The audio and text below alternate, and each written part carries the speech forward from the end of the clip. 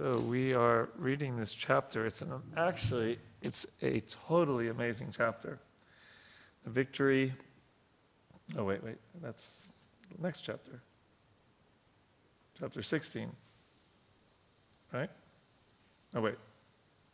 Yes, the doorkeepers of Vaikuntha, Jai and Vijay, cursed by the sages. So this is a incredible chapter, and I don't know if I should give away this at the beginning of the class, but maybe just a little hint. One of the reasons that it's so amazing is that by the Lord's arrangement, everything works out. Right? The gatekeepers, Jai and Vijay, they taste the fortune of serving the Lord with focused remembrance, which is what they had asked for, right? As becoming Hiranyakashipu and Hiranyaksha. So they get their desire. And then the Lord gets to relish, we're going to hear about this later, his desire to have a fight. So he gets what he wants. And the four Kumaras, their bliss increases exponentially because they become pure devotees of the Lord. So for a person like myself in the conflict resolution field, this is like a win-win-win all around. It's a perfect negotiation. Although we don't get, and only the demigods find out about that in the last two verses of the chapter. Before that, they're like, ah. And they still become sometimes later on. Because sometimes even when you know something, you can still experience so many emotions when you're going through some challenges. So we finished yesterday on verse 7 of chapter 16 when we were talking about Prasadam, actually. Wait, was it chapter 7? No, I'm sorry, 8. We finished last time when it said that the devotee does not take anything that is not first offered to the Lord. That's what we spoke about. So now we'll continue this chapter with verse number 9. I am the master of my unobstructed internal energy. Who's speaking? The Lord, yes. And the water of the Ganges is the remnant left by my feet, after my feet are washed. That water sanctifies the three worlds along with Lord Shiva, who bears it on his head. If I can take the dust of the feet of the Vaishnava on my head, who will refuse to do the same?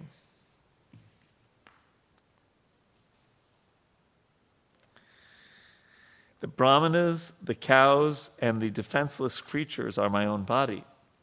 Those whose faculty of judgment has been impaired by their own sin look upon these as distinct from me.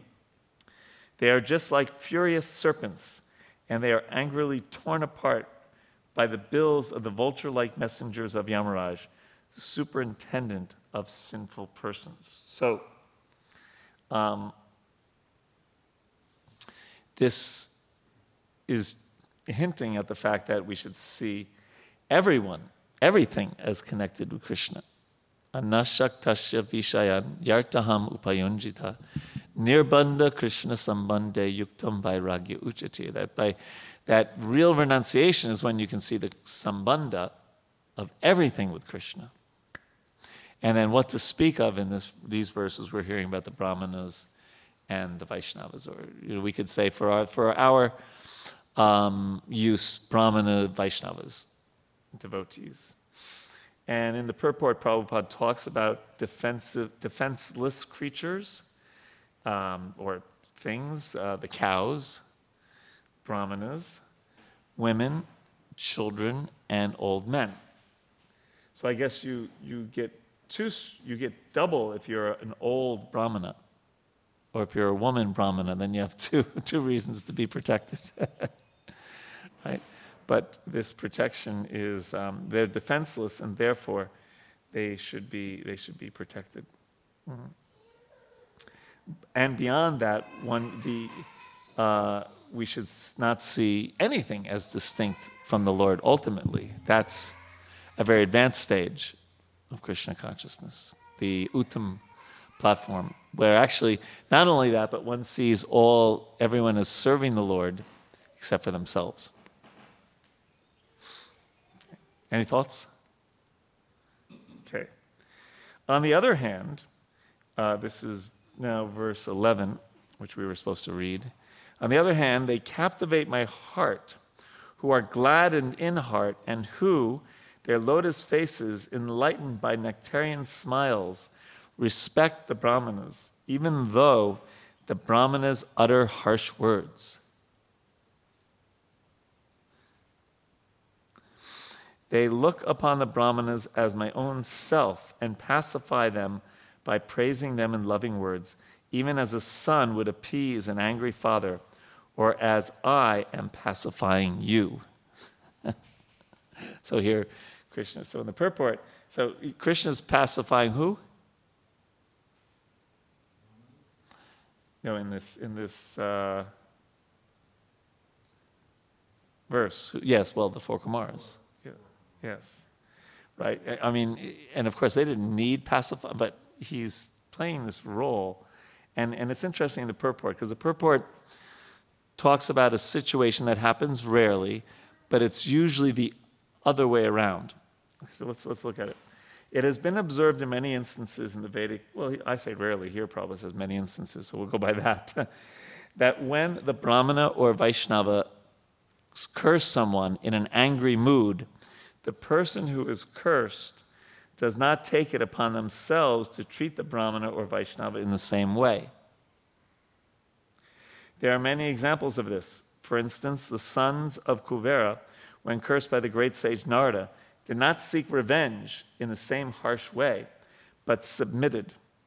Here also, when Jaya and Vijay were cursed by the four Kumaras, they did not become harsh towards them. Rather, they submitted.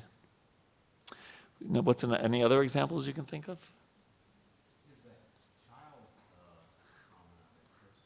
He cursed Parikshit Maharaj. Yes, Shringi, yes, to die in 7 days. And it's said that he could have counteracted that curse, but he accepted it. Yes. And of course, because of that, the Bhagavatam was spoken. And again, with one thing, so many things happen.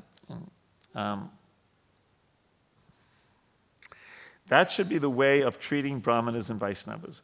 One may sometimes be faced with a grievous situation created by a Brahmana, but instead of meeting him with a similar mood, one should try to pacify him with a smiling face and mild treatment. Now, it's usually the other way around. Usually, at least in classes, we usually talk about how we should react if, let's say, a non-devotee or someone who's not Krishna conscious offends us, right? We should be tatik shiva karunika surida savadehinam, right? That the tatik shiva karunika, one should be tolerant and merciful. But here, what happens when a devotee curses you?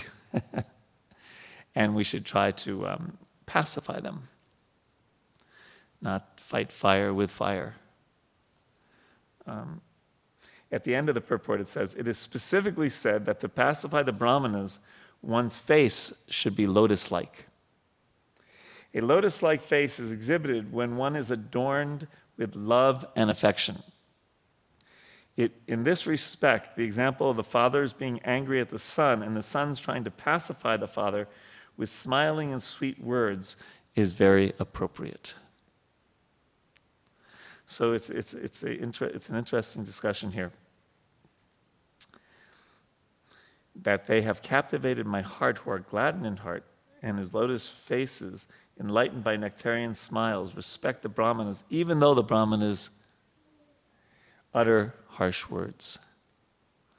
So it's an interesting situation. So how to deal with that? It's a challenge, because the nature is to either fight back or to say, okay, I know I shouldn't, but in the service of the Lord and to correct things in the temple or amongst devotees, I should correct someone. We might see it. One practical application of this is when the spiritual master chastises the disciple. Of course, those aren't those aren't harsh words caused by passion, but rather they could be harsh words caused by compassion, right? That the spiritual master may chastise the disciple to help that person.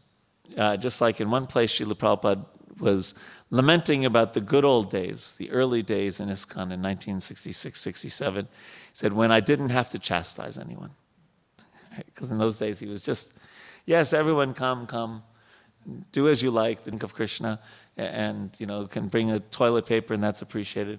But then when he wanted to train the devotees in proper Vaishnava sadachar, Vaishnava character, and really make them representatives of him and of Krishna and of the organization, etc., that kind of training, that takes some training. And training means there's a right and a wrong. However, the devotees, in 99% of the cases, there's a few exceptions, took it as said here, that it was done with love and affection. It was, or at least they understood it was for their good. That Prabhupada was doing that. Pardon me? Yes, constructive criticism. Yes, and also the duty. We buy into this when we take initiation. It's part of the program, right? Because the idea is that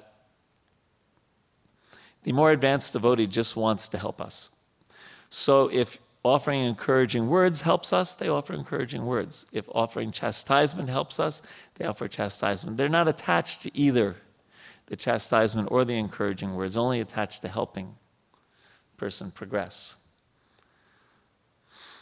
So according to the time, the place, and the circumstance, one may choose, what does it use? High-sounding words. Those are the words that were described when the Brahmanas actually got rid of Venu. They cursed him with high-sounding words. Yes, Prabhu, you have a question. Microphone's right there. So true that a spiritual master or person who's really care, like if there is even little bit of love, the person who took the shelter of, they can experience that love. With love, that the chastisement is not a chastisement. Right. Without love, there is a chastisement that's different. But when there is love, when Prabhupada says rascal, initially that I was like, what? And then as I got attached to Prabhupada, then when he says rascals, I'm literally laughing hey, what he's saying, what is he meaning as rascal in that? Right, right. Yes, that's a good point. Trust is another word that may come up. Love and also trust. If you trust someone, then if you just think for a second about, maybe we did this before, if you think of someone in this world that you really trust, and then if you think of someone in this world that you really don't trust, and then you think about their actions and how you interpret their actions, you'll see a vast difference. That someone who you trust and someone who you distrust, if they both perform the same activity, you may look at it completely differently. Or if they're talking to you and say the same words, you may interpret those words or understand those words, bless you, very differently. And that is because of the different levels of trust. So trust is another very important thing here. So here, assuming that we're talking about bona fide Brahmanas, bona fide Vaishnavas, then that would mean that the trust level is relatively high, and therefore one would react in this way to even harsh words of such a person. Okay? Other thoughts?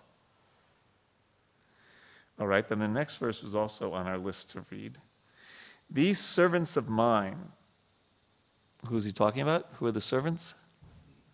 Jai and Vijay. Have transgressed against you, not knowing the mind of their master, not knowing Krishna's mind. I shall therefore deem it a favor done to me if you order that although reaping the fruit of their transgression, they may return to my presence soon, and the time of their exile from my abode may expire before long. So here Krishna's showing, Narayan's showing his affection for Jai and Vijay. Okay, they messed up, but I want them back quickly. Right, so he's showing the Kumaras. Indirectly, he's preaching to the Kumaras.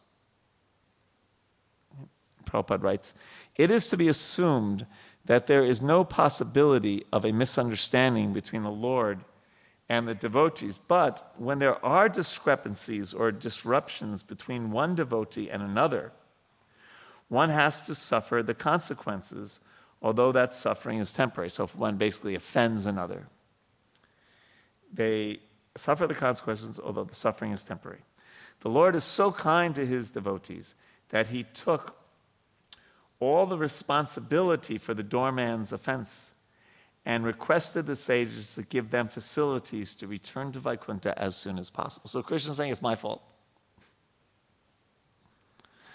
Later on, we'll discuss this a little bit in more detail, because actually at one time in this chapter, everyone says it's their fault. So Krishna didn't say not even a word to Jaya Vijaya that for their wrong behavior. He still, instead of that, he was coming and protecting them and then doing pacifying words to Kumaras. Right, it seems that he's focusing on the four Kumaras, not on Jai and Vijay. And Jai and Vijaya. And formally he also accepted that like he did that mistake on behalf of them. In previous verses I believe that those things were so touching to me. Well, it's interesting, how I don't know if it's the same. But especially in India, I see this. Like if I want to correct Andy, right? I'll say, "This Andy is such a nonsense," or whatever. But I'm not looking at him; I'm looking at you. You ever seen that? So it may be something like that. Who knows? But go ahead. Well, also we say that he was focusing on the four Kumaras, but also it's pointed out that they never entered that region. The Vaikuntha, yes. The Vaikuntha. They actually never went in. So they were at the threshold, he was lecturing them, and then they left. So that's really what transpired in that sense. Yes. Interesting. Right at the doorway. Yes, Krishna came out. Yes, Krishna came out. It's kind of like in Rath Yatra, the Lord comes out of his temple and gives his darshan to everyone. It's not exactly the same, but he gives his darshan to the world.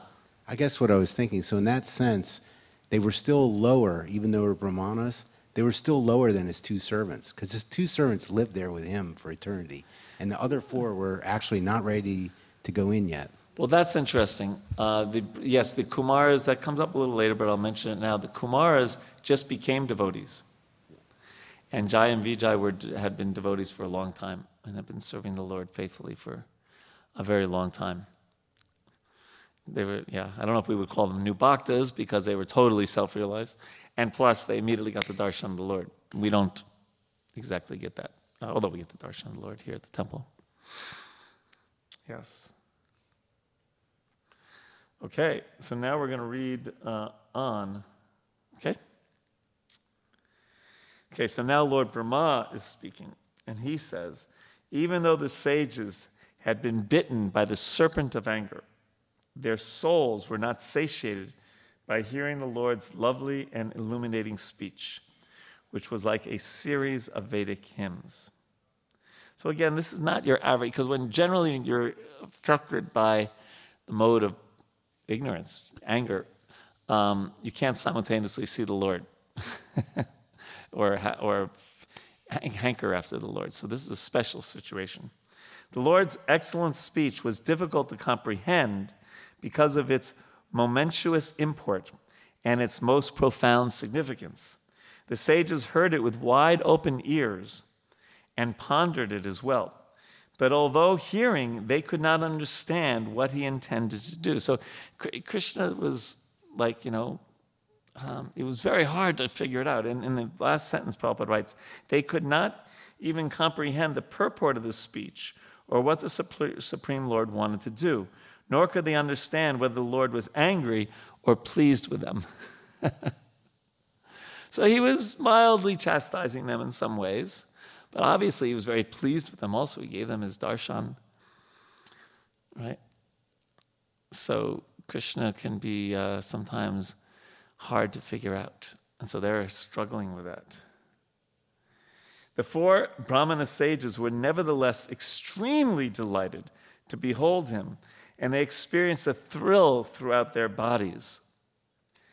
They then spoke as follows to the Lord, who had revealed the multi-glories of the Supreme Personality through his internal potency, Yoga Maya.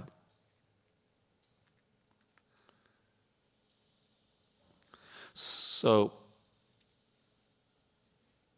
we know that when the modes of material nature are affecting us, there are often bodily symptoms, right? For example, when we're angry, we may clench our fists, right? Or grit our teeth, or whatever we may do, or whatever we do. The body exhibits certain symptoms when it feels certain emotions.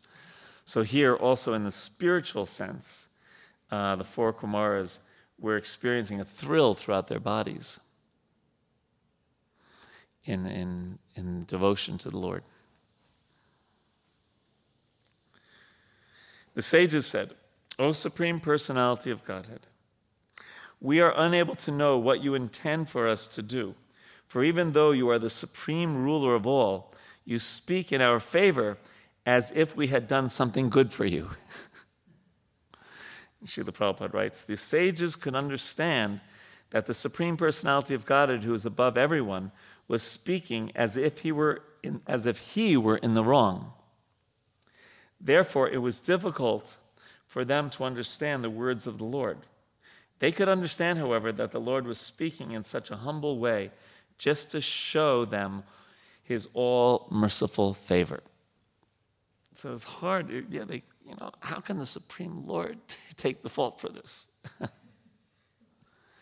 Right?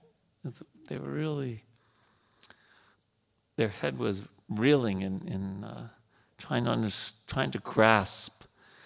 They didn't fully grasp it, but they knew the Lord is wonderful. We may not fully grasp what the Lord's plan is for us sometimes as well. The Lord, O Lord, you are the supreme director of the Brahminical culture. Your considering the Brahmanas to be in the highest position is your example for teaching others. Actually, you are the supreme worshipable deity, not only for the gods, but for the Brahmanas also.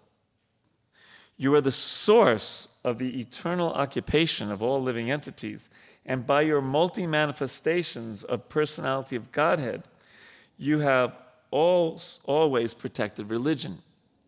You are the supreme objective of religious principles, and in our opinion, you are inexhaustible and unchangeable eternally. Prabhupada writes towards the end of the purport, some propagandists say that regardless of what one does, he will ultimately reach the supreme abode of the personality of Godhead.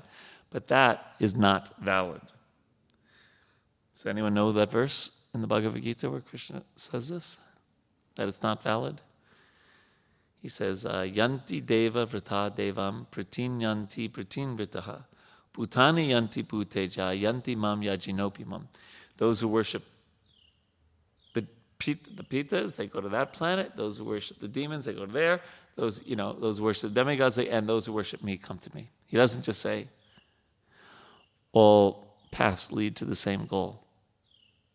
Right? The Lord is eternal. We accept that. The Lord's servitor is eternal. We struggle with that a little bit more, to be conscious of the fact that we're eternal. And the Lord's abode is also eternal. We may accept that theoretically, but it's, we don't probably wake up every morning thinking, oh my God, what's happening in Vaikuntha or in Goloka Vrindavan right now? Because according to this, there's all kinds of things going on in that spiritual world far, far away. They are all described here as sanatana, or eternal.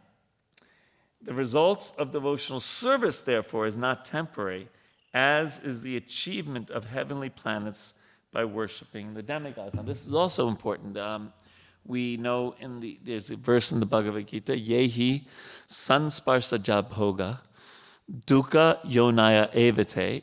And then the next line is the line I want to focus on. Adi antavata kaunteya nateshu ramate buddha. That it says that the intelligent person does not take pleasure in the sources of misery,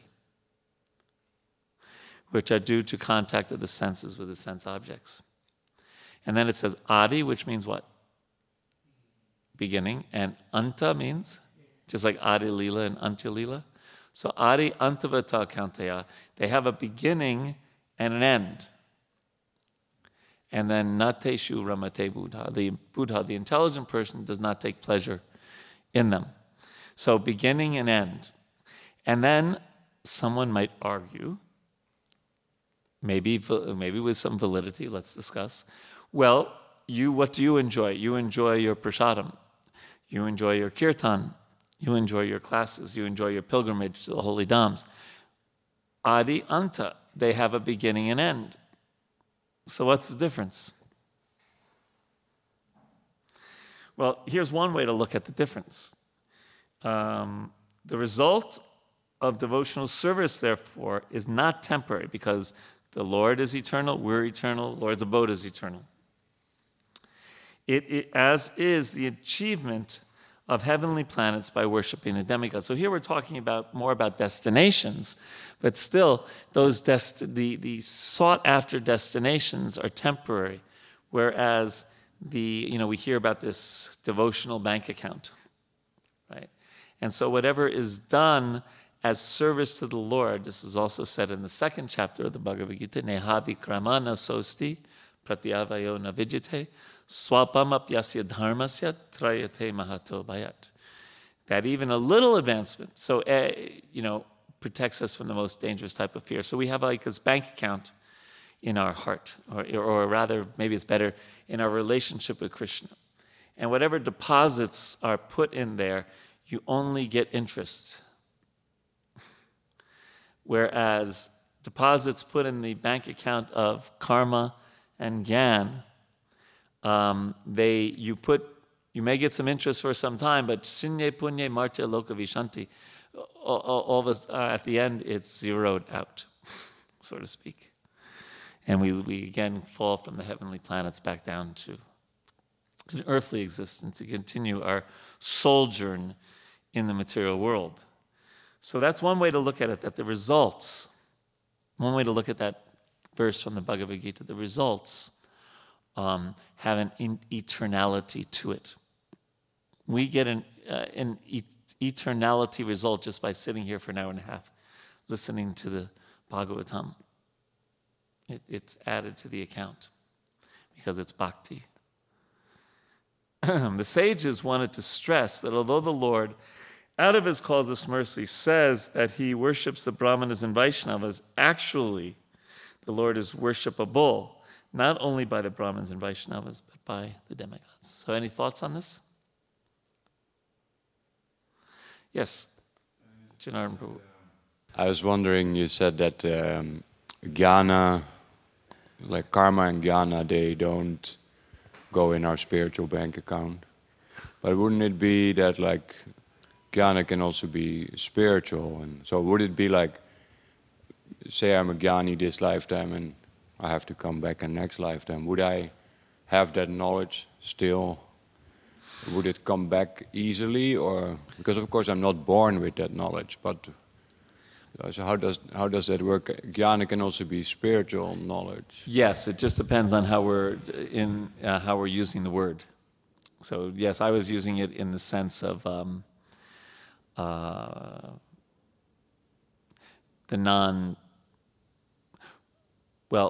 the Brahman understanding, that we're not this body and things like that. Because we also hear that Arura Krishna Parampadam Tada, right? That people who are on the Brahman platform, if they don't have a connection with Krishna, again, fall down, or as Srila Prabhupada would say, get involved again in mundane activities. Opening hospitals was one example that he would sometimes give. And you had said something at the end, though, that I wanted to comment. What was your second? Oh, yes. The advantage to being a Jnani, bahunam jamanam ante, jnanamam prapadyante, vasudeva sarvamiti, samahatma sadurlabha. That it's considered like if you really are a Jnani, a really paka Jnani, and you're not involved in sense gratification, you understand the difference between the body and the soul. It's kind of that kind of person. It's like once they hear about Krishna, it's like taking a match to dry grass. It can burn quite quickly because they have that part of self-realization.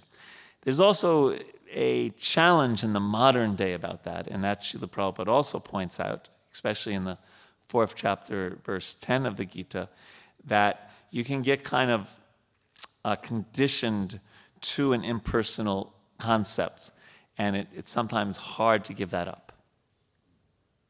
So does that answer you? Yeah. Yes, Henry.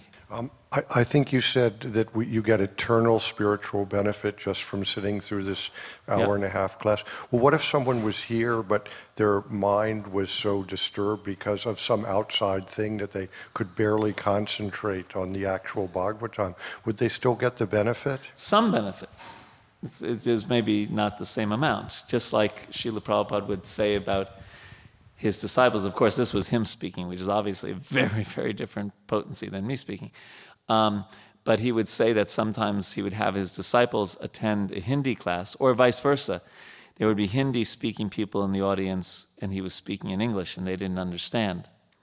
But still, they would get some benefit. And of course, whenever he said the word Krishna or something, they hear that as well. But they would say that there was some benefit just by hearing that. But obviously, understanding, and then more obviously, applying would be of a greater level of benefit. Right? Anything else? Okay. So, verse 19. Mystics and transcendentalists, by the mercy of the Lord, cross beyond nescience by ceasing all material desires. It is not possible, therefore, that the Supreme Lord can be favored by others. So, they're just making the point. Now, wait a second. The Brahmins and Vaishnavas don't give you blessings. It's the other way around. Right? So here he's saying, mystics and transcendentalists, by the mercy of the Lord, they make advancement, not the other way around, for God's sakes, right? So they're just trying to establish that, no, it's our problem, not your problem, my Lord. Right? It's kind of like, it's not exactly the same thing, and maybe I mentioned this last week. If I did, forgive me.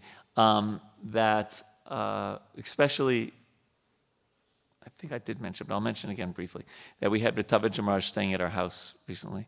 And so when I pay obeisances to him, he pays obeisances back. And he's an elderly man, and I don't really want him to pay, So I feel very bad, in one sense, when I offer obeisances to him, because then he feels obliged to reciprocate with that, And so I actually feel bad in my heart. So the 4 Kumaras, of course, is on a much different level, but they're feeling, oh, my Lord, it's not your fault, right? If the guru steps on your toes by mistake and then he says, oh, I'm so sorry. You're like, oh, no, Kumaraj, it's okay. It's okay. Right? So that kind of rasa is going on here. So they continue. The goddess of fortune, Lakshmi, the dust of whose feet is worn on the head by others, waits upon you as appointed. For she is anxious to secure a place in the abode of the king of bees, who hovers on the fresh wreath of tulasi leaves, offered at your feet by some blessed devotee. So they're saying, hey, we don't have the goddess of fortune wanting to hover around our feet. There's a big difference between you and us. O Lord, you are exceedingly attached to the activities of your pure devotees. Yet, you are never attached to the goddess of fortune who constantly engaged in your transcendental loving service. How can you be purified, therefore, by the dust of the path traversed by the Brahmanas? And how can you be glorified or made fortunate by the marks of Srivatsa on your chest? And at the end of the purport, Srila Prabhupada writes, the Lord's statement that his opulence is due to the benediction of the Brahmanas and Vaishnavas is only to teach others that they should offer respect to the Brahmanas and Vaishnavas, the devotees of the Lord. Right? So he's teaching that lesson. Again, let's bring it down to earth here. When someone from India would come and Prabhupada would offer him, some sadhu, and Prabhupada would offer them great respects, then the other devotees would, oh, yes, right? Because Prabhupada's offering them respect. What to speak of us, right? So they would see that example. So here it's saying that Krishna is teaching us. So that's one of the Gita values, isn't it? Acharya, to teach by example. And Krishna also says this in the Gita. Do we have a Gita here? Anyone? In the 4th chapter? No, 3rd chapter, right? Yeah, after that. Because, yad acharya, whatever a great man does, common men follow, yes. But then he says, if I did not do this, then other people would follow my example, right? A cause of ruination in the world or something like that. Yeah, it's okay, Prabhu. We got the gist of it. Yes, so especially in Dwarka, in Krishna's Dwarka Leela, he was setting the example of a pakka grihasta. In Vrindavan, it's a bit of a different story. Well, actually not a different story. In Vrindavan, Krishna was showing how bhakti, how love transcends everything. Right? And so any time that it's seemingly Krishna was doing something seemingly wrong or immoral, whatever, that it wasn't immoral at all. It was showing the as the song goes, the power of love, the power of bhakti, right?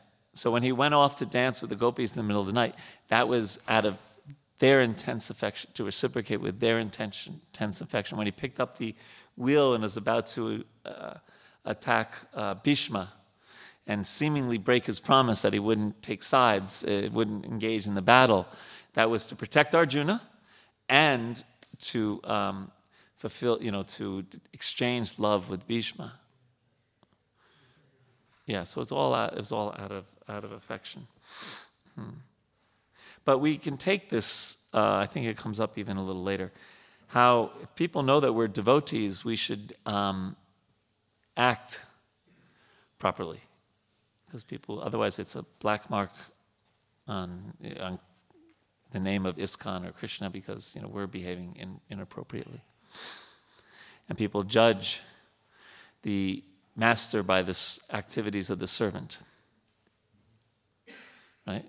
Just like that time, Narottam Das Thakur, right? He,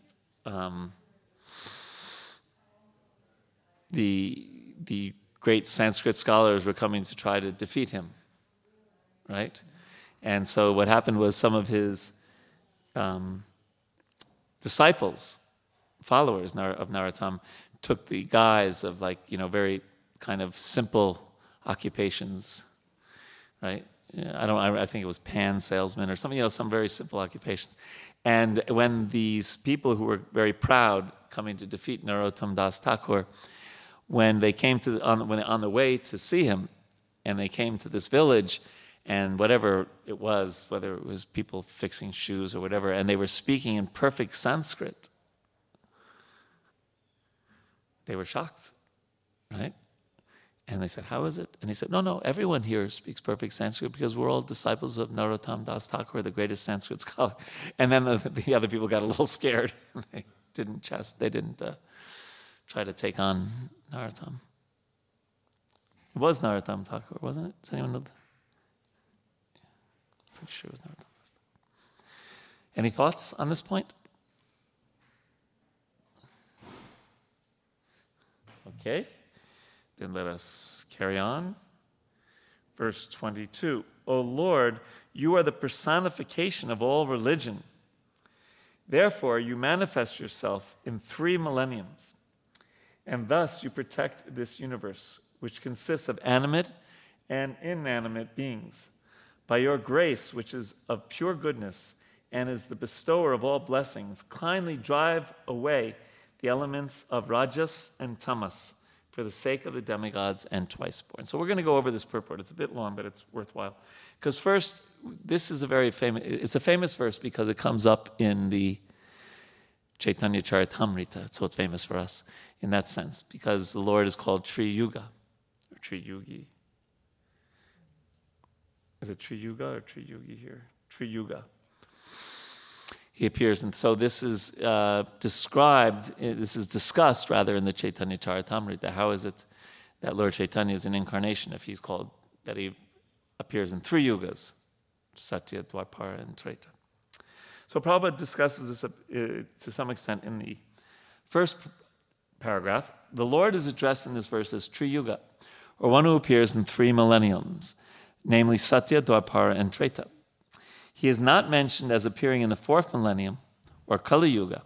It is described in Vedic literature that in Kali Yuga he comes as Chana avatar, or an incarnation, but he does not appear as a manifest incarnation. In other yugas, however, the Lord is a manifest incarnation, and therefore he is addressed as Tri Yuga, or the Lord who appears in 3 yugas. So why is it Chana? Because he comes as a devotee. Right? Comes as a devotee. Or more specifically, he's Sri Krishna Chaitanya, Radha Krishna Nayanya. He comes as a combination of Radha and Krishna. And then the Chaitanya Charitamrita goes into the whole very deep meaning of that, right? That he's golden complexion because he's in the mood of Radharani. And that Krishna wanted to understand the love that Radha has for Krishna, that it seems so much greater than his, right? And the taste of that love, and et cetera. There's 3 reasons that are given. So it's a very esoteric understanding that's why he comes as Chaitanya Mahaprabhu. And also, externally, to teach the Yuga Dharma, Sri Krishna Sankirtan. You look amazed by this, Henry. Okay. Yes. Does anyone know the 3 reasons?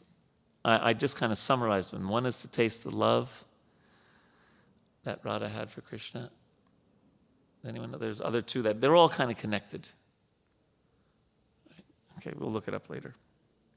Okay, now the next paragraph gives another meaning of Tri Yuga. Sridhar Swami describes Tri Yuga as follows. Yuga means couple and Tri means 3. The Lord is manifested as 3 couples by his 6 opulences, or 3 couples of opulences. In that way, he can be addressed as Tri Yuga. The Lord is the personality of religious principles. In 3 millenniums, religious principles are protected by 3 kinds of spiritual culture, namely austerity, cleanliness, and mercy. The Lord is called Tri Yuga in that way also. In the age of Kali, these 3 requisites to spiritual culture are almost absent. But the Lord is so kind that in spite of Kali Yuga's being devoid of these 3 spiritual qualities, he comes and protects the people of this age in his covered incarnation as Lord Chaitanya. Lord Chaitanya is called covered, in quotes, because although he is Krishna himself, he presents himself as a devotee of Krishna, not Krishna directly. The devotees pray to Lord Chaitanya, therefore, to eliminate their stock of passion and ignorance, the most conspicuous assets of this yuga. In the Krishna consciousness movement, one cleanses himself of the modes of passion and ignorance by chanting the holy name of the Lord, Hare Krishna, as introduced by Lord Chaitanya. So, we are surrounded by passion and ignorance. And it's not any more clear than if we try to keep up. It's almost impossible to do so.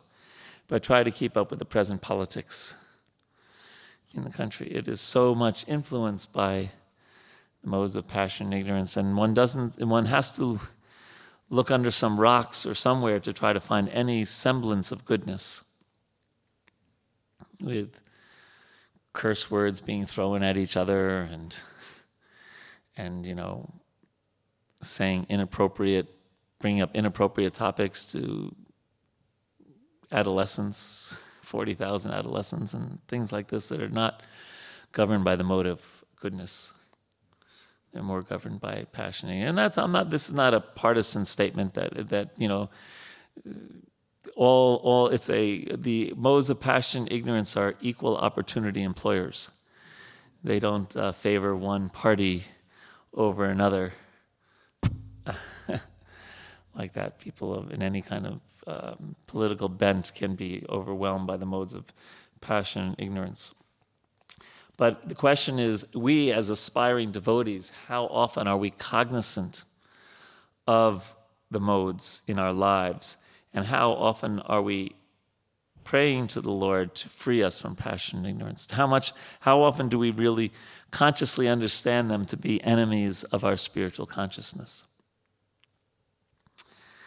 And in that mood, take shelter of the holy names, because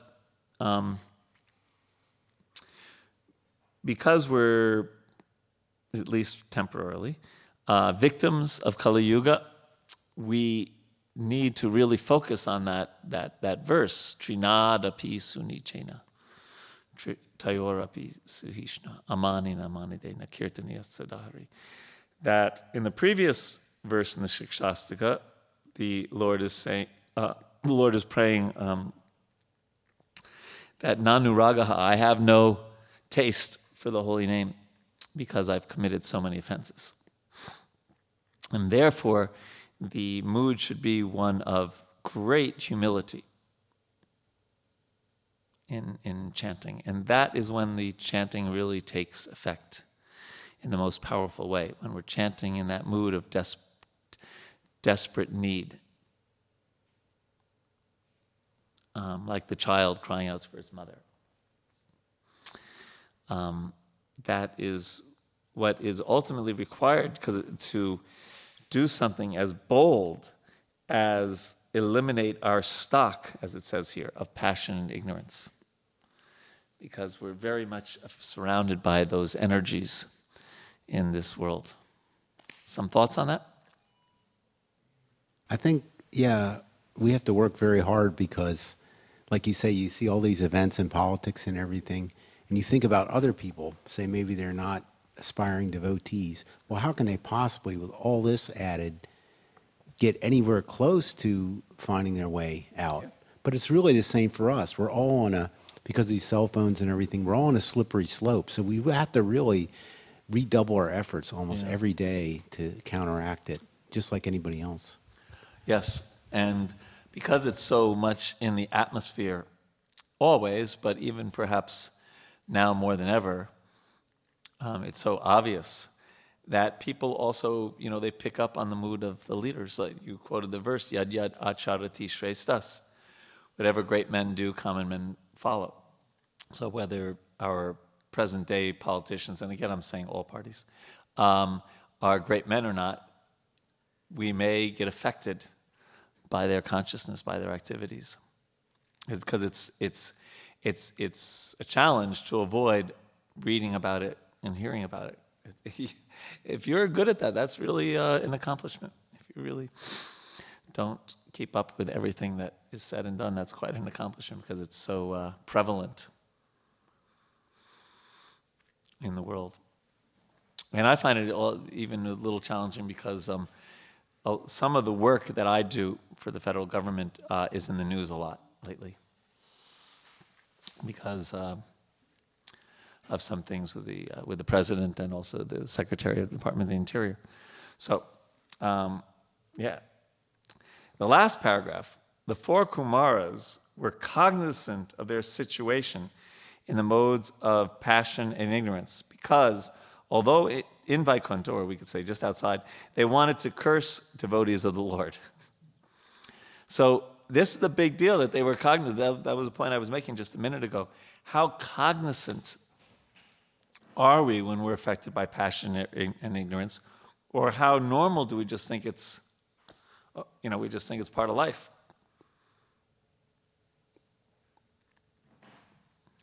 Something we may want to ask ourselves. Since they were conscious of their own weakness. Okay, so that's an important point, right? When you're conscious of your own weakness, now let's read the rest of the sentence, if I can. They prayed to the Lord to remove their still existing passion and ignorance. So that's the first step, right? It's just like when we say, that progression where we say first you're unconscious incompetent, and then you become consciously incompetent. So that's the first step. They were aware that they were affected by passion and ignorance. That's a good sign. Then you can become consciously competent, and then ultimately unconsciously competent. It becomes a habit, second nature, to be free of the modes of material nature in this instance.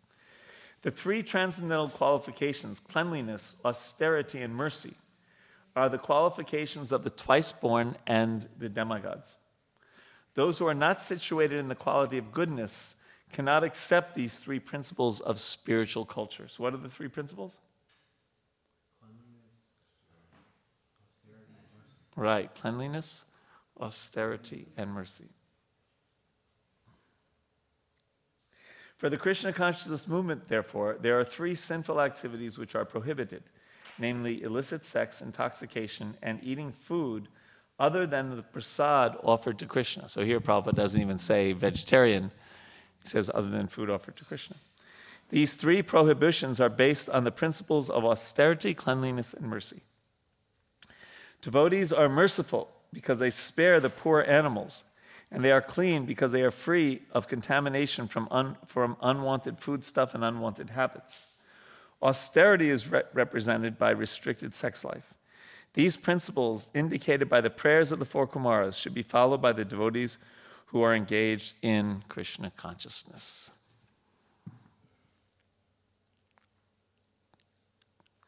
Any thoughts? Okay, then we'll continue. Text 23. O Lord, you are the protector of the highest of the twice-born. If you do not protect them by offering worship, and mild words, then certainly the auspicious path of worship will be rejected by people in general, who act on the strength of and authority of your lordship.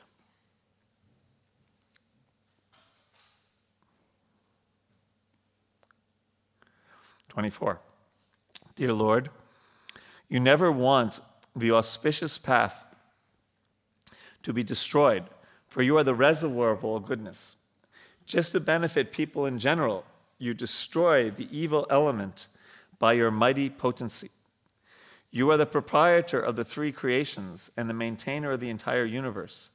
Therefore, your potency is not reduced by your submissive behavior. Rather, by submission, you exhibit your transcendental pastime. So basically, they're saying it's Leela. Yes? Okay. Do we require some measure of the mode of passion just to get our daily duties performed? Do we require some? Let me answer it this way. Passion is better than ignorance, because at least passion you get some things done, right? There's a unconfirmed statement that Srila Bhaktisiddhanta Saraswati Thakur said that, I'm praying for the day when my disciples rise to the mode of passion. But true or not, there's some truth to that. Yes, in passion you get things done. The challenge is you might get the wrong things done. In ignorance you always get it wrong. That's what Krishna says in the Gita, right? They take irreligion to be religion and religion to be irreligion. In passion, I can't remember the exact words, but you sometimes get it wrong. In goodness, you see things as they are. And in transcendence, you see Krishna, and therefore you really see things as they are, right? So, it used to be, devotees would be amazed at Srila Prabhupada that he didn't do things passionately at all. He would take out his pen from his case, sign a letter, put it back in the case, close it, and he was very deliberate in his actions. Yet so many amazing things happened around him by his devotion, his spiritual stature. But he wasn't one to be passionately running around here to there, although he did travel the world 14 times in 11 years.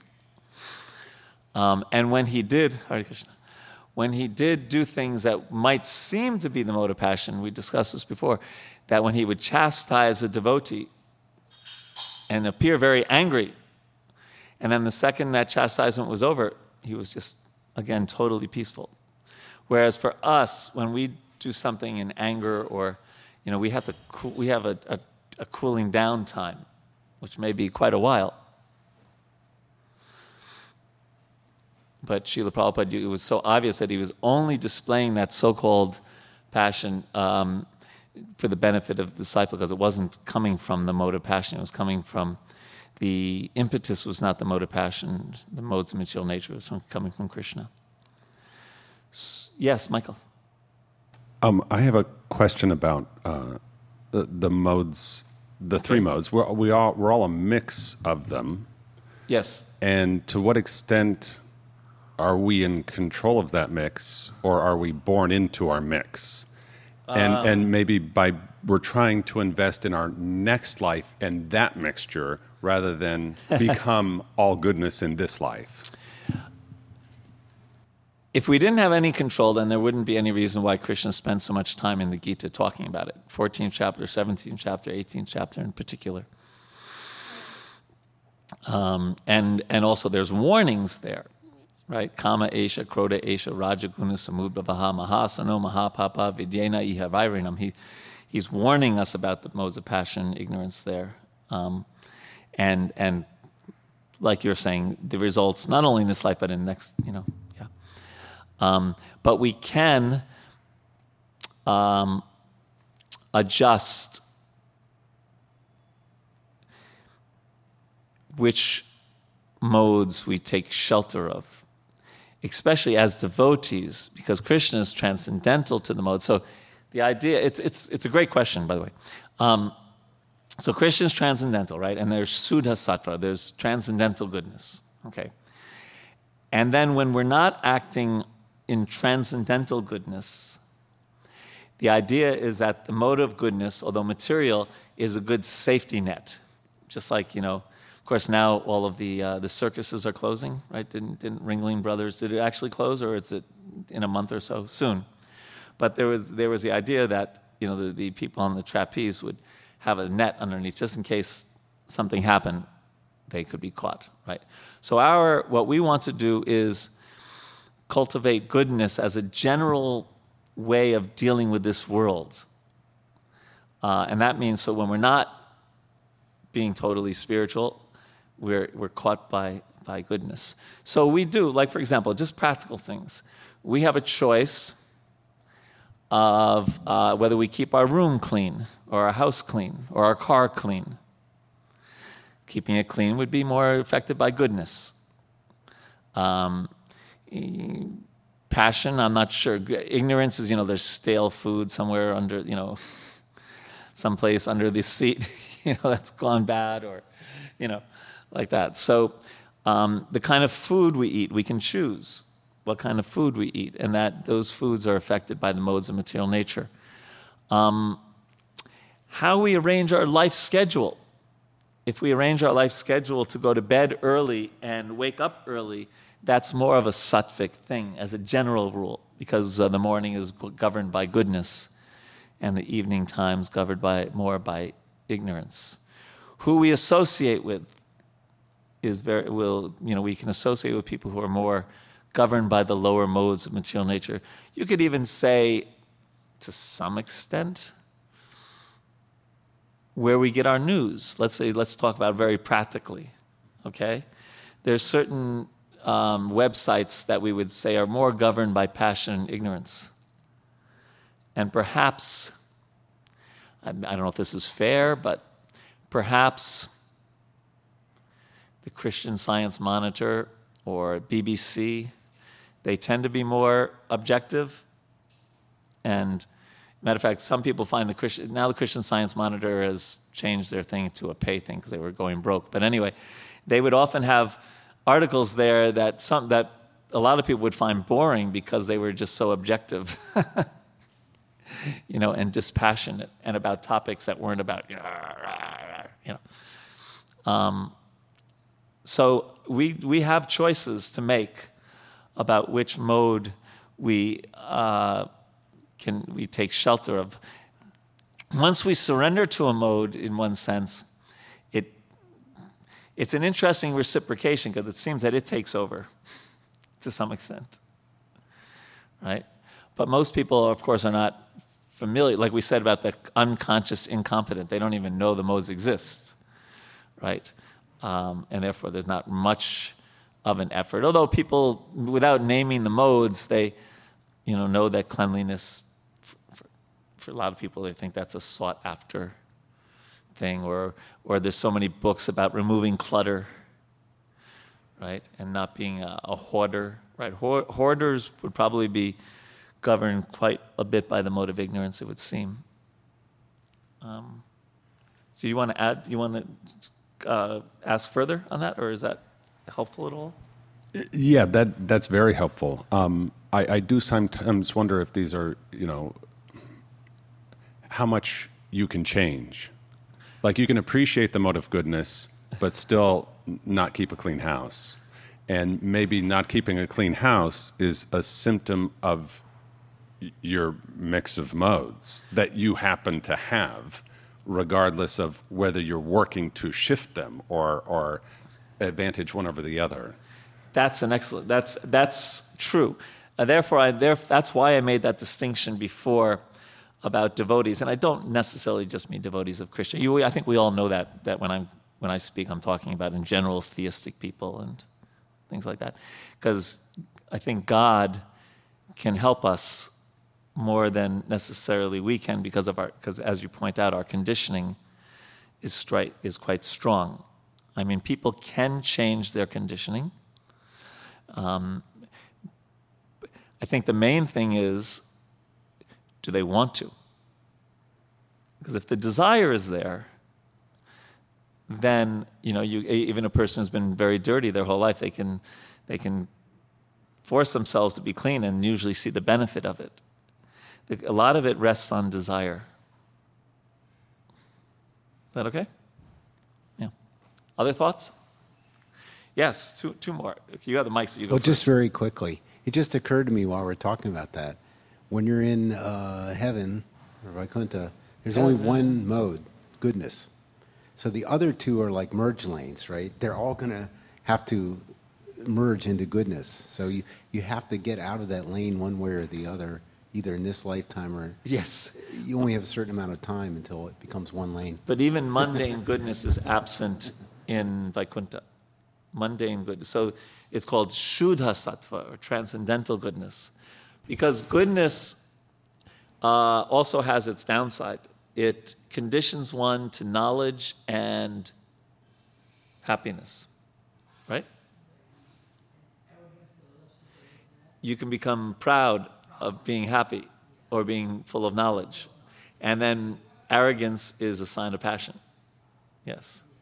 And also, as Michael very wisely brought up, we're often mixtures. The Bhagavad Gita explains those three, but it also goes on to explain the example. It's such a great example of the three primary colors, right? But then you mix them in different proportions in different ways, and then you get all kinds of the colors of the rainbow, basically. More than the colors of the rainbow. There's such a variety, right? So we're a mixed thing, and so we can be governed by different modes throughout the day, and we are, like I said, according to the time of day, according to what we drink, what we eat, who we associate with, what we listen to. These all affect the mode that affect, what modes we're governed by. Yeah. Music. Would you say that heavy metal is a different mode than Mozart? Hare Krishna. Yeah, I was going to point out how I came to Krishna Consciousness series. There's a story of Gauri Das. He was in high school, he was into gangs, and then he gave that up and got into drugs, and eventually, he relates his story and he became a devotee. So he realized, I guess, the unconscious incompetence and slowly moved up. Yeah. So that's an example. Yes, and that's why we have to hear the Shastra, because the nature of the world, it tends towards forgetfulness. So at least by hearing Shastra, at the very minimum, we become conscious incompetent. At the very minimum, hopefully conscious competent, but right, we keep on reminding ourselves of what we're not doing that we should be doing. Right? Or conscious competent, keep reminding ourselves to keep doing what we're doing and not fall back, because the tendency is to fall back. Other thoughts? Yes, Henry. You mentioned music, and there's a band called Shelter that they're having a reunion in Philadelphia this Really? evening. Yes, and but they're very, very loud, hardcore music. Screaming, loud guitar, people jumping around, stage diving, and everything. So, but they're Brahmins, and most of the band members, and they. The lyrics are Krishna conscious. Yeah, so that's different. So that's different. That's devotional service, yes. It's using the mode of passion in Krishna's service. But as Prabhupada said when he was leaving the Avenels, where we live, the Avalon Ballroom, after he had done kirtan and Allen Ginsberg had chanted, of course, Grateful Dead weren't chanting, and neither was Moby Grape or Jefferson Airplane, but just the whole mood. And he turned to a disciple and he said, "This is no place for a brahmachari." Yeah. So yeah, we should be careful.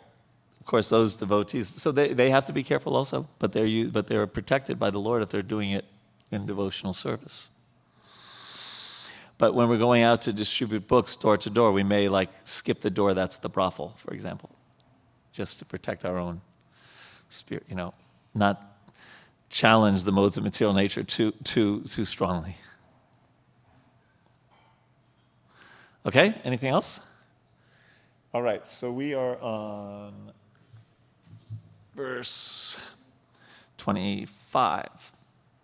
O Lord, whatever punishment you wish to award to these two innocent persons, so now they're calling him innocent persons, or also to us, we shall accept without duplicity. We understand that we have cursed two faultless persons. So they are coming to understand. They're getting it by the mercy of the Lord. The Lord replied. Okay, so now the Lord is replying. O Brahmanas, know that the punishment you inflicted on them was originally ordained by me. And therefore, they will fall to a birth in a demoniac family. But they will be firmly united with me in thought through mental concentration intensified by anger. And they will return to my presence shortly. So, in this is like a section from 26 to 34. So, like I said, now the gatekeepers, the Kumaras, and the Lord have all taken blame for the curse uttered by the Kumaras, right? After being cursed, Jai and Vijay thought themselves in error and liable to be punished. They asked only, right? What did they ask only? We said it earlier. Yes, well, they always remember the Lord. Yes, the Lord remains in their heart. Yeah, they never forget the Lord. And similarly, after seeing the Lord and hearing his dedication to his devotees, the Kumaras understood they did wrong and the supremacy of devotional service. They thought they should be punished, right? Like Jai and Vijay. And they requested here, we just said that even if you punish us, and send us to hell, please let us always remember you in our heart and minds. And the Lord took responsibility for his devotees' actions, right? We heard that in the fourth verse earlier. Now the Lord is revealing the truth. The entire episode was a pastime he ordained. He preordained. And therefore, as we heard in this verse, this is what will happen. Okay. In the purport, it says, without the Lord's sanction, nothing can happen. It is to be understood that there was a plan in the cursing of the Lord's devotees in Vaikuntha, and his plan is explained by many stalwart authorities. The Lord sometimes desires to fight.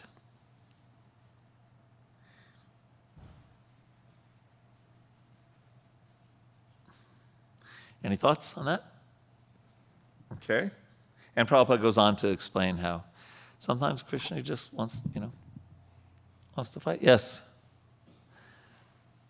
In this particular scene, I see all of them are winners here. Everyone is winner. Win, win, win. Whatever you started with, totally that perspective was not there. I was in confusion initially, what's happening here. And then, I see there is a win perspective. Everyone wins. And even the demigods later on, right, in the end of this chapter, they finally hear, what's going on. And they're like, okay. I'm not able to describe the word that, influence of the God, even if it's a situation, and situation is so blissful, everybody's becoming happy. Krishna takes care of everything in one action sometimes. Yeah. Many things happen because of one action. Right. So that was very wonderful thought. Yeah. Yeah, yes. It's kind of a mystery, but the mystery is solved that because everyone's saying it's my fault. Then when Krishna says it's pastime of his. Lord Brahma said, after seeing, text 27, the Lord of Vaikuntha, i.e. the Supreme Personality of Godhead, in the self-illuminated Vaikuntha planet, the sages left that transcendental abode. The sages circumambulated the Supreme Lord, offered their obeisances, and returned extremely delighted at learning of the divine opulence of the Vaishnavas. So what's one of the main lessons they got out of this? How great the Vaishnavas are. Because they were seeing the relationship between the Lord and the Vaishnavas. So that's one of the great lessons they got. The Lord then said to his attendants, finally he speaks to Jai and Vijay, depart this place, but fear not. All glory is unto you. Though I am capable of nullifying the Brahmana's curse, I would not do so. On the contrary, it has my approval.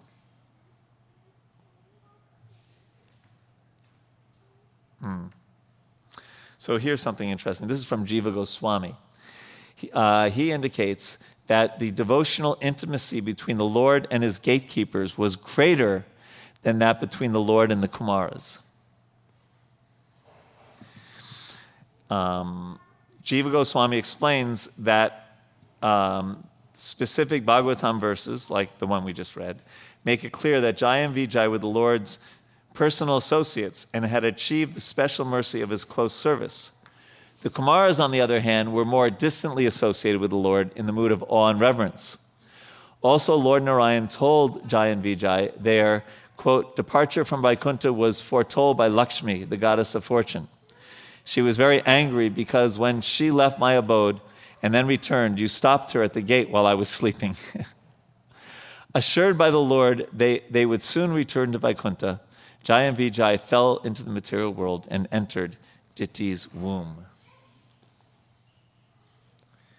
How are we doing time-wise? Oh, we still have 10 minutes. This departure from Vaikuntha was, I just read that. The Lord assured the two Vaikuntha inhabitants, Jai and Vijay, by practicing the mystic yoga system in anger, you will be cleansed of the sin of disobeying the Brahmanas and within a very short time return to me. After thus speaking, at the door of Vaikuntha, the Lord returned to his abode, where there are many celestial airplanes and all surpassing wealth and splendor. But those two great gatekeepers, the best of the demigods, their beauty and luster diminished by the curse of the Brahmanas, became morose and fell from Vaikuntha, the abode of the Supreme Lord. Then as Jai and Vijay fell from the Lord's abode, a great roar of disappointment arose from all the demigods who were sitting in their splendid airplanes. Lord Brahma continued, those two principal doorkeepers of the personality of Godhead have now entered the womb of Diti, the powerful semen of Kasyapa Muni, having covered them. It is the prowess of these two asuras, demons, that has disturbed you, for it has minimized your power. There is no remedy within my power, however, for it is the Lord himself who desires to do all this. Purport: although Hiranyaksha and Hiranyakashipu, formerly Jai and Vijay, became asuras, the demigods of this material world could not control them, and therefore Lord Brahma said that neither he nor all the demigods could counteract the disturbance they create. They came within the material world by the order of the Supreme Personality of Godhead, and he alone could counteract such disturbances. A little later on, the devotees were also advised not to try to counteract this incident because it was ordered by the Lord. So it's kind of like, does anyone know the Serenity Prayer? I can paraphrase it. You know, what is it? It's a prayer that, what is it? Give me the power to change things that I can change. Something to accept things that I can't change, and the wisdom to know the difference, right? So here, Brahma is giving the demigods the wisdom to know the difference. They can't change this thing. And that, when there's something that is really beyond your control and you can't change, of course we'll talk in a second about there's ways that we sometimes can influence things that we seemingly can't change. But in general, when you finally realize this is beyond my control, I can't change it, that usually gives us a different angle of looking at that thing, and sometimes makes us much more peaceful. Right? In the terms of Stephen Covey, there's a circle of influence, and surrounding that is a circle of concern. And when you focus on the things that you're concerned about, you can often get pretty morose, meaning you're concerned but you can't do anything about. But when you act in your circle of influence, what you can change, right? Like, I give a mundane example. If you're concerned about global warming, right, you can't necessarily change the politics of certain people, but you can avoid aerosol spray, whatever. You can do things, buy a electric car or whatever. You can do things that are within or write your congressman, there's things. And when you can do things within your power, then you become kind of feel more empowered and you're getting something done. But if you just sit around all day saying, oh God, that person, oh God, the ozone layer, global warming, you just get morose, right? So here, Brahma is saying, there's a plan, and it's way beyond your control. Now, the one thing we can do, what do you think I'm thinking about? I think there is one thing we can do when things seem to be beyond our control that may have an influence. Take shelter, it's close, what I was thinking of. I was thinking of prayer. Yes, that's why I'm saying take shelter, Lord, yes. Jai Sri Gaur Nitai, Sitaram, Lakshman Hanuman, Radha Madan Mohan Ki Jai. Yes, prayer, taking shelter of the Lord, because it's not beyond his control. Yes. Go ahead, use the microphone though. It's on. That point was brought up in the purport. They said the demigods did the proper thing. They went to the authority. They went to the authority. That's so right. You go to the authority. If there's no way you can solve it, you go to the I authority. think that's the next purport. Yeah. We have 5 minutes, so we'll try to finish it's the last verse, isn't it? Yes. My dear sons, The Lord is the controller of the three modes of material nature. There you go, just what we were talking about. And is responsible for the creation, preservation, and dissolution of the universe. His wonderful creative power, Yoga Maya, cannot be easily understood even by the master of yoga. That most ancient person, the personality of Godhead, will alone come to our rescue. What purpose can we serve on his behalf by deliberating on the subject? And no, this isn't the one about accepting it. We passed that. It was before the purport you were discussing. But in the purport, Prabhupada writes, when something is arranged by the Supreme Personality of Godhead, one should not be disturbed by it, even if it appears to be a reverse according to one's calculations. You know, Srila Prabhupada said that, I think he said his father would tell him that, you know, there's one manifestation of Krishna with 10 arms. Krishna wants to give you with 10 arms, and if Krishna wants to take away with 10 arms, how are you going to? Right? And in the very end, the Bhagavatam's conclusion is that a devotee is never disturbed by such reverses.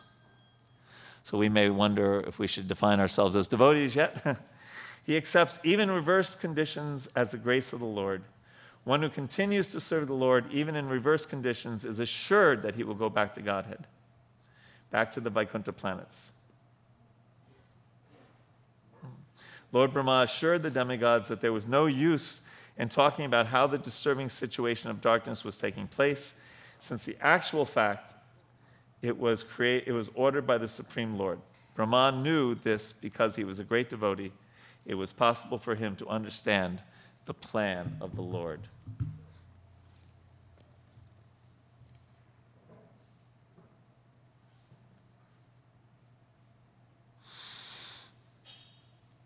So many people suffered. Here's a short list. Parikshit Maharaj, Ambarish Maharaj, Ranti Dev, the Pandavas, Chitraketu. They all underwent so many tribulations. By ordinary vision, it would appear unnecessary. So then the question is, why do Krishna's devotees sometimes suffer? Bhishma Dev, when he was thinking about this, why were the Pandavas suffering? He said, "O king," he's talking to Parikshit Maharaj, to Yudhisthira Maharaj, "no one can know the plan of the Lord, Sri Krishna. Even though great philosophers inquire exhaustively, they are bewildered." And then we hear about, how it was the plan of the Lord that they all were happy in the end. So, time is up, and we will not only begin, we will also end chapter 17. There's not a lot of purports there, and I'll send out the homework for chapter 18. Okay? So, Hare Krishna, have a wonderful day. All glories to Srila Prabhupada.